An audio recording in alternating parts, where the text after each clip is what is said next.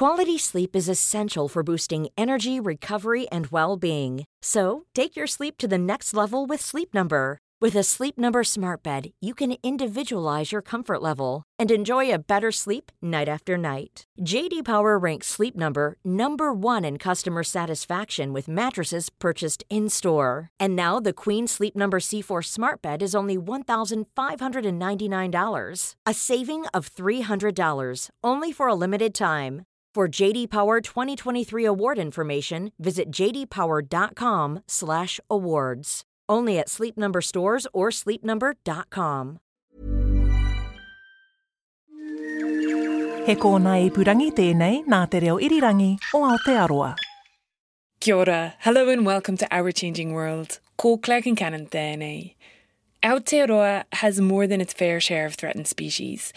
And one of the most well-known is the kākāpō, our very own giant flightless parrot. Now, Alison Ballance is one of the bird's biggest fans. Back in 2019, she produced a long-running podcast series for RNZ called the kākāpō Files, following the roller coaster ride of that year's bumper breeding season. It's been very quiet on the kākāpō front for the last 2 years, but this year is another big one for the bird. To find out how it's all going, Alison joins the Department of Conservation team in remote Fiordland. Her journey starts in Invercargill.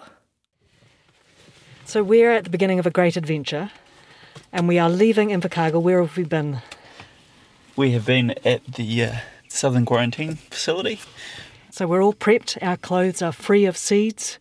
There are no stowaways in our baggage. No hitchhikers. And there's you and me in the car driving to Manapori, but we have a very important passenger in the back seat. Who's that? The passenger today is Boomer. She's been up at the Auckland Zoo. She was a bit poorly, but she's feeling better now and ready to go home. So do we have to do anything like keep the air conditioning on while we travel? Yeah, we'll keep the air conditioning on. We'll keep her cage nice and dark so she can have a sleep. Hopefully she's comfortable. She's got a few snacks in there. She's got some almonds and some apple. Oh, excellent. Her lunch sounds better than mine. Okay, time to go. I'm with Doc kākāpō Ranger Michael Mitchell, and our very special passenger Boomer is a 23-year-old female kākāpō. For a flightless bird, she's spending a lot of time in the air today. An Air New Zealand flight from Auckland to Invercargill, this drive up to Manapori, and a helicopter ride out to Pukenui Anchor Island at the entrance of Dusky Sound. Pukenui, along with Whenua Codfish Island near Rakiura Stewart Island, are the main kākāpō breeding islands, and this year they're very busy. The last time they were busy was 2019, as Andrew Digby, the Kākāpō Recovery Program scientist, remembers. So 2019 was the biggest kākāpō breeding season that we had on record. We ended up with 72 chicks surviving through to fledging out of 252 eggs, which was by far bigger than any other breeding season we had before. How did you end up with so many eggs? Because that is significantly more than you've had before. It is, and one of the main reasons is because we ended up double clutching a lot of the females. So that's when we shut down the first nest that a female has and force her to re-nest. She mates again quite soon afterwards, lays some eggs quite soon after that, and so we end up with 2 clutches from her. So whereas we might have had 3 or 4, we in some cases end up with 8 eggs per female. And that produced, I think, around about 28 extra chicks that year. After that 2019 baby boom, the kākāpō population briefly reached 213 birds, which is pretty incredible, given that when I first got involved with kākāpō back in the mid-1990s, there were just 51 birds. There have been a few deaths in the last 3 years, which meant that this breeding season has kicked off with 201 birds. Deirdre Vercoe manages DOC's kākāpō Recovery Program. She says the irregular and infrequent kākāpō breeding is linked to the flowering and fruiting of podocarp trees such as rimu. The rimu acts as an early warning system for her and the team. So we climb the rimu trees in March and November each year, and the March count gives us a year's warning really about whether or not kākāpō are expected to breed. Basically, if there are a lot of rimu fruit developing on the trees, we can expect the birds to breed. And that was the case in March last year. We counted the trees and found a whopping great amount of rimu on both Whenua and Anchor and Te Kākahu, which is one of our new breeding sites. So that was pretty exciting. We knew we had a significant breeding event ahead of us. That prediction was spot on. At the start of the season, there were 57 females of breeding age on the 3 southern kākāpō islands. 46 of those have bred this year, laying a grand total of 139 eggs. By autumn, when I visit, there are 57 chicks across 3 islands. But it's becoming clear that I've arrived at a bit of a turning point in the breeding season. My expectations were that we would have quite a challenging breeding season ahead of us, mainly due to COVID. And that has been the case. It has been quite a juggle with staff and trying to make sure we don't get COVID on any of our kākāpō islands. But actually we've managed to get through that relatively unscathed. It's been a really positive breeding season, but it is just starting to feel like it's unravelling slightly due to the concern around aspergillosis. Yeah, so aspergillosis is a fungal pneumonia which is particularly deadly in birds. It affects a lot of species, it infects humans, but it's really bad in birds, particularly birds in captivity or those in confined environments. And in 2019, we had it in nesting kākāpō on Whenua, and we lost 9 kākāpō that year. 21 individuals were affected. It was all mothers and their chicks. We lost 7 chicks and 2 adult females. We would have lost a lot more was it not for the intervention and the amazing help of a lot of vet teams around the country. We ended up flying, I think, 49 birds off the island. Most of those were CT scanned because that's the only real way that you can detect aspergillosis in kākāpō. And they responded very well to treatment. So that was a huge effort. Some of those birds spent about 9 months in hospital. That was the longest. So it was a massive sort of blow at the end of that breeding season, and it really sort of meant that we ended up hand rearing a lot more birds than we would have done. We did quite a bit of research to understand aspergillosis in kākāpō, but we were still crossing our fingers a little bit this year about whether it would crop up again, and unfortunately it has, this time on Pukenui, and it hasn't happened so far on Whenua, so that's a bit of a puzzle. Aspergillosis is why Boomer was travelling with us to the island. She'd been sent off for a vet check. This followed the death of adult female Gemma from the fungal disease. Her 2 chicks remain in hospital for treatment. Boomer was a little bit of a precaution. We'd just had Gemma die. Boomer's chick in her nest took a bit of a dive in weight gain and it wasn't doing so well, levelled off. We got a bit nervous about that, and Boomer showed a little bit of odd activity in her nest attendance as well. So as a precaution, we flew Boomer and her chick, Boomer A2, off the island, and we got them CT scanned. Unfortunately, they were both given the all clear, so they didn't have aspergillosis. That was at the stage where we were quite nervous and, we were thinking we may have had another case. So it was great that they were given the all clear, and Boomer has been released back on the island. Unfortunately, she couldn't be released back into her nest. It was too long that she was off the nest, so she's no longer nesting. Her chick is doing quite well, and we're hoping we might be able to get her chick back into her nest if we can. So what was Boomer like when you released her? It was pretty cool to see, actually, because I sort of know the environment that they're in hospital, and the vets and hospitals obviously do an amazing job of looking after them, but it's not the forest, it's not where they naturally are. And it was Boomer just slowly walked out of the catch bag when I released her and hung around with me for a little while, and then just slowly walked off into the forest. So it's always such a special moment to release a kākāpō. Although Boomer no longer has a nest and chick, there are still plenty of other chicks on the island that are having regular health checks. These are carried out at night when the mums are away from the nest feeding on rimu fruit. The rangers head out at dusk to reach the nests that they're going to check on. Back at base, volunteer Inhiki is on radio duty, watching a sophisticated piece of software called the train station.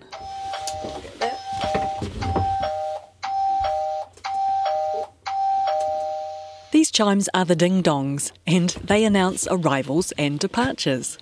Well, this computer screen's telling me which kākāpō are in their nest, which kākāpōs have left their nest. So they're all gone except for 2. Who's still there? That's right. There's only 2 kākāpō that have not left their nests, and that's Hinetomai and Gem, which are the kākāpō that we really need to leave their nests so we can check on their chicks. It's amazing, though. You're sitting down here at the hut and you know exactly what's going on in all those nests. It's the same technology basically when you walk into a store. If the kākāpō leaves the nest, we hear ding-dong, and I can radio the rangers who are just outside the nest, ready to grab the chicks so they can do health checks. Oh, I think there might be so much. Thanks for receiving. Go ahead over.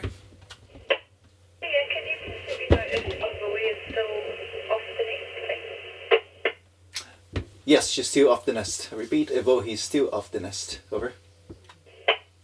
Cool, thank you. My pleasure. Andrew says that technology to remotely monitor kākāpō is improving every year. Yeah, so the technology becomes more and more important as we go on in time. It's something we rely more heavily on. And so the base level is every kākāpō has a transmitter. It helps us to find the kākāpō. But not only that, it's got activity sensors in that transmitter as well. So every kākāpō basically has its own Fitbit, which is kind of key for us to do a number of things. It enables us to monitor the breeding, so we can tell if a kākāpō is nesting, we can tell if it's mated. We can also tell if it's ill as well, because it's not moving so much. And that's one of the things that's really changed since the 2019 breeding season. We've extended the data networks, which enables us to monitor more kākāpō more of the time.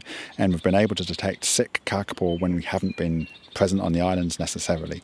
So that's been really key. We've detected, I think, 3 cloacitis cases, or this crusty bum disease that we get. We detected 3 of those remotely that last year. We've detected a couple of males which have been injured fighting recently. So yeah, that's super, super key. It's really important in the breeding season, but it's becoming more important outside of the breeding season too. Technology can do a lot, but when it comes to plunket checks, you still need a person at the nest. Over on the far side of the island, Deirdre is checking in on Marion's nest. Marion belongs to the Fiordland dynasty. She's descended from Richard Henry, who was the last surviving kākāpō on mainland New Zealand. He was genetically distinct from all the other kākāpō which came from Rakiura, Stewart Island. We are at Marion's nest.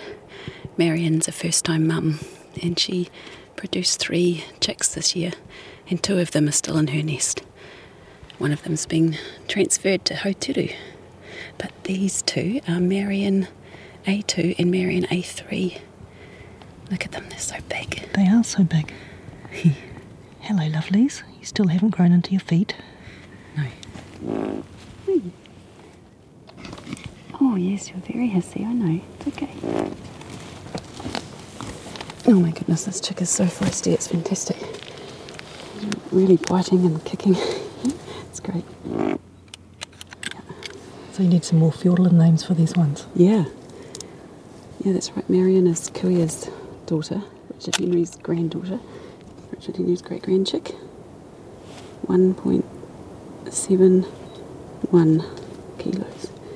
So are you worried about these ones? Well, in some ways we're worried about all of the chicks in anchor at the moment, but these ones seem to be doing such a great job weight-wise. Deirdre weighs both chicks and gives them a once-over. Then she radios the information back to base, where the nest controller quickly compares the weights to the expected growth rates of an average male or female chick, just to make sure that they're on track. This season there's so much rimu fruit in the forest that most chicks are trending well above average. But if the growth rate slows down, then that could be a sign of trouble. Another symptom of trouble can be when a female changes her pattern of activity, such as spending more time at the nest and less time away feeding. Roha's activity has been causing the team some concern. So Roha is another one that we've been a little bit nervous about. She showed some signs of her nest attendance being a little bit odd. For example, during the day, sometimes she was off the nest. Sometimes at night. One night she spent quite a long time on the nest. It's very, very subtle signs, but we were kind of a little bit alert for those sort of signs. Her activity stayed the same. It stayed high, so her sort of activity was good. But we're a little bit nervous just about her nest attendance, and that's the only really sign that we had. And then one of her chicks levelled off in weight a little bit. So she had 2 chicks, 2 foster chicks, and we ended up taking one of those away. And then the other chick dived a little bit in weight as well. It just didn't put on as much weight as we thought it was. But then it picked up again, so we thought maybe everything's fine. But the next day, there's some bad news from the vet. Well, unfortunately, we got really bad blood results from Roha just a couple of hours ago. So yesterday we bled her, and her white blood cell count's kind of very, very high, which indicates that she's suffering from some kind of infection, possibly aspergillosis, which is our biggest fear. So we're just about to go and hopefully get Roha off the nest and pull her chicken and send them off to Dunedin Wildlife Hospital today.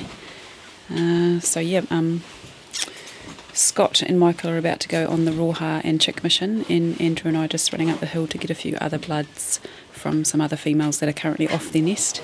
So we'll see how that goes. Rangers Scott and Michael return with birds in hand a short while later.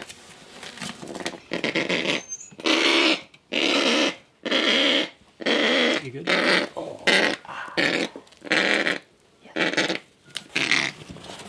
So I take it that's Grumpy Roha. Yeah, it is. That is grumpy and sick roha. So you've just been up the hill. Was she in the nest? Yes, she was in her nest and she was defending it pretty fiercely. Certainly got that feeling that the season's about to change. Maybe for the worse, but we'll just do our best. Roha and her chick are medevaced from the island by helicopter, heading to the Dunedin Wildlife Centre for a scan and an aspergillosis diagnosis. Although the threat of aspergillosis has meant an increase in nest checks at the moment, overall, this year is very different from the intense, hands-on management that has marked the past few breeding seasons. Every breeding season, as the population slowly grows, we try and take steps back in terms of our intensity of management. And so that was the plan for 2022, was to take more steps back, particularly here on Anchor Island.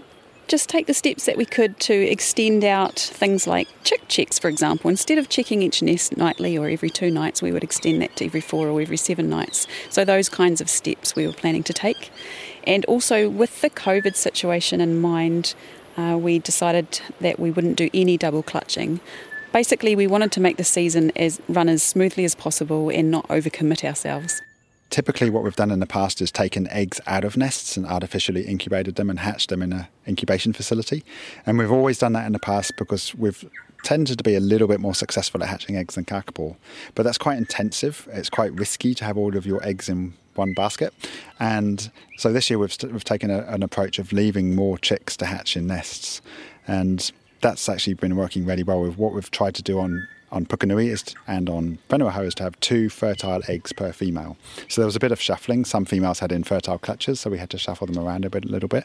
But the advantage of this is that it's enabled us to have more mothers with their natural chicks, their own chicks, which has been quite cool. So we've got quite a few nests on the island where there's a mother with her 2 chicks, and sometimes she's had 3 fertile eggs or even 4, and they've gone elsewhere.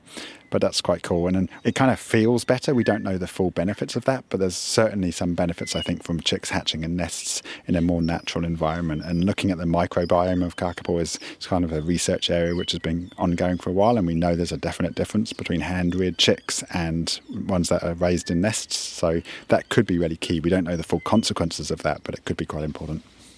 So what's it like sitting back and letting a kākāpō mum hatch her own egg? It's fantastic. It's hugely rewarding. Kākāpō conservation is really intensive. I think sometimes it's way too intensive. I mean, we have to do that because the species is critically endangered, but it's lovely to be able to watch them just do their own thing. And it's been really exciting this year going to a nest and not knowing if you're going to find a chick or not. We've actually been able to do some work with our remote monitoring to look at the female's activity and to estimate when the egg actually has hatched.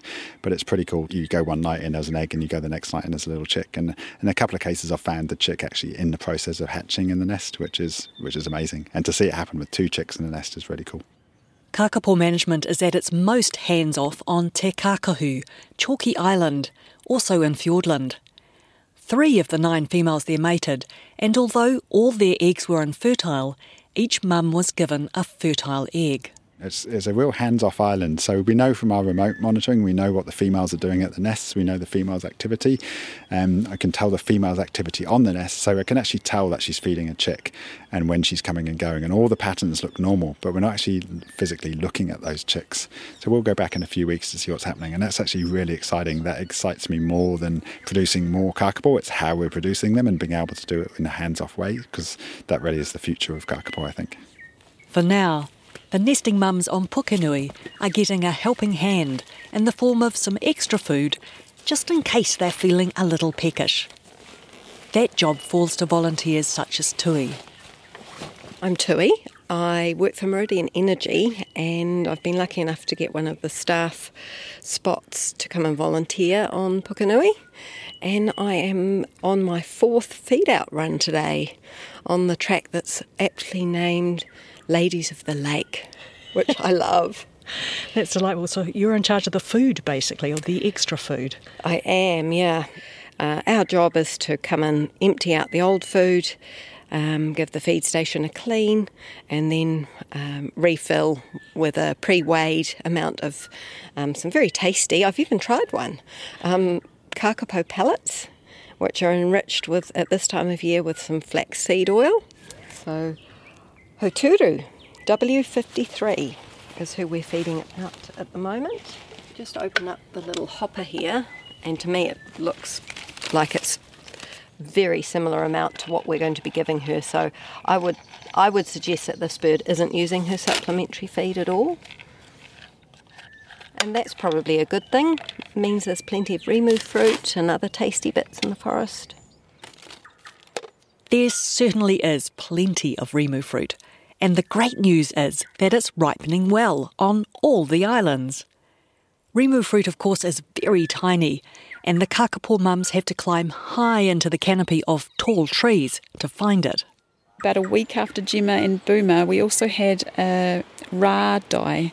So Rā was a breeding female. She had 2 chicks, and she died very suddenly. And her necropsy results have just come through, not aspergillosis, really unsure why she died, possibly trauma, possible that she fell out of a tree. It really was sudden. When the necropsy took place, her crop was full of rimu. Right the way, she'd just ingested some right the way through into her intestines. It was just jam-packed full of rimu. The crop itself, which is where they store the food before they go and feed the chicks, weighed about 250 grams. That's a lot of rimu fruit when you think about rimu fruit is very small. Yes, I know, and it must be so hard for them to collect. And actually a few weeks back, before Rā died, I remember sitting near her nest and I could hear her jumping around in the trees, flapping, and I remember thinking, wow, these birds are amazing. It's pitch black, I can't see my hand in front of my face, and they're up there 30-40 metres high in the tops of trees, leaping from branch to branch, and then somehow finding those small rimu berries and stuffing themselves full, and then getting back down to the ground and running back to their nest. It's amazing. So I guess maybe it's not out of the question that sometimes something goes wrong, and maybe that's what happened with Rā. So that was tragic, but of course we were really, really concerned. Oh no, is this another aspergillosis female? So in a way it was a bit of a relief that wasn't the cause. But yeah, we're still very uncertain about things. Rā's death was still a blow, as she was the most highly ranked female on Pukenui from a genetic point of view, because she doesn't have many relatives. She's survived, though, by several genetically valuable chicks, and these have been successfully cross-fostered into nests on whenua hau. The team is still waiting to hear a diagnosis for Roha. She's still alive, she's still with us, but she is in a really poor shape. She's very critically ill. So she's actually had a tube put directly into her stomach to feed her, so we can feed her, and hopefully that extra nutrition will help her fight whatever she's fighting. But it's touch and go at the moment for Roha. Her chick is very stable, looking pretty good at this point.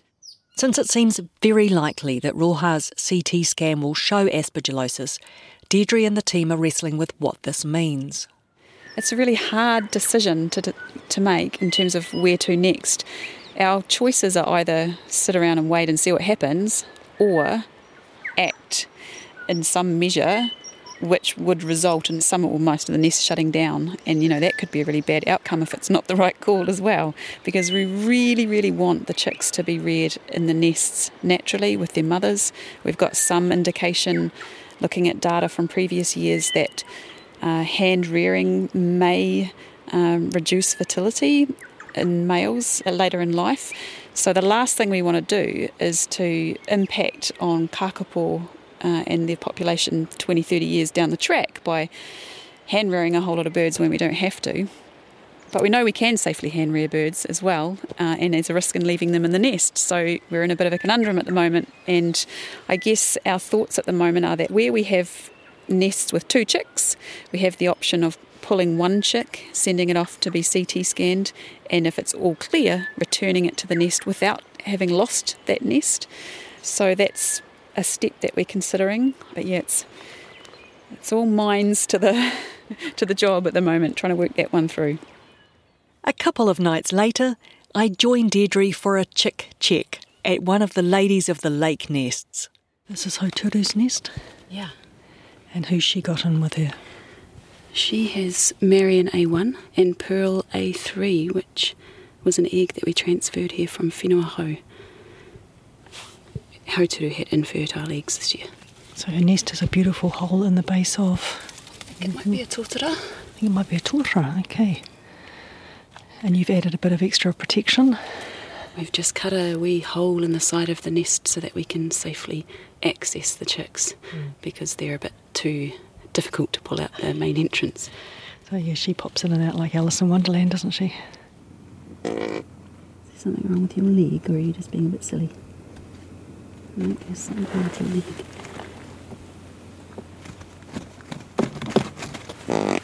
Don't think things are quite right there.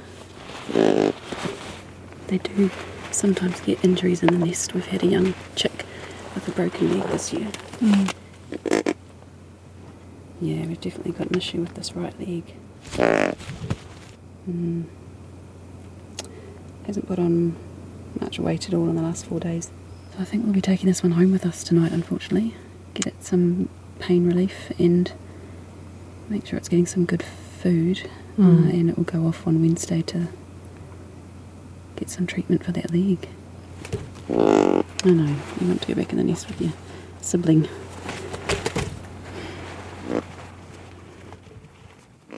Carefully carrying Marion A1, Deirdre heads back to base, where she'll make the chick comfortable until it can be seen by a vet.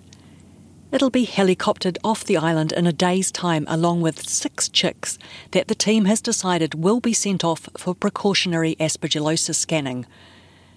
The nests that the chicks come from will remain active, so they can be returned there if they get a clean bill of health.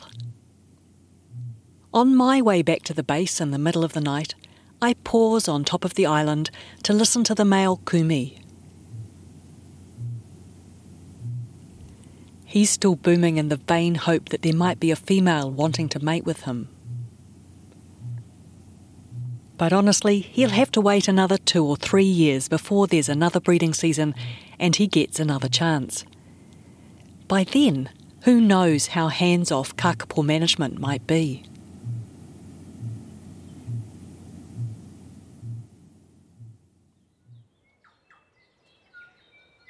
So what's happened since I left Pukenui? Roha did have a serious case of aspergillosis, although she does have some healthy lung tissue still. She was transferred from the Dunedin Wildlife Centre to Auckland Zoo for treatment and continues to fight for her life. Marion A1 had a broken leg, just as Deirdre suspected. The broken tibia has been repaired and the chick is recovering well. 5 of the 6 chicks that were flown off when I left were scanned and found free of aspergillosis. They were returned to their nests the following week. 1 chick had a suspected aspergillosis lesion and is being treated. A further 6 chicks have since been scanned, all are healthy and all are back home. That's great news, but the kākāpō team remains on high alert, monitoring and hoping that no more birds will come down with the dreaded fungal disease. The kākāpō population overall has dipped to 197 birds. This follows the death of 2 males, Wanma and Jester.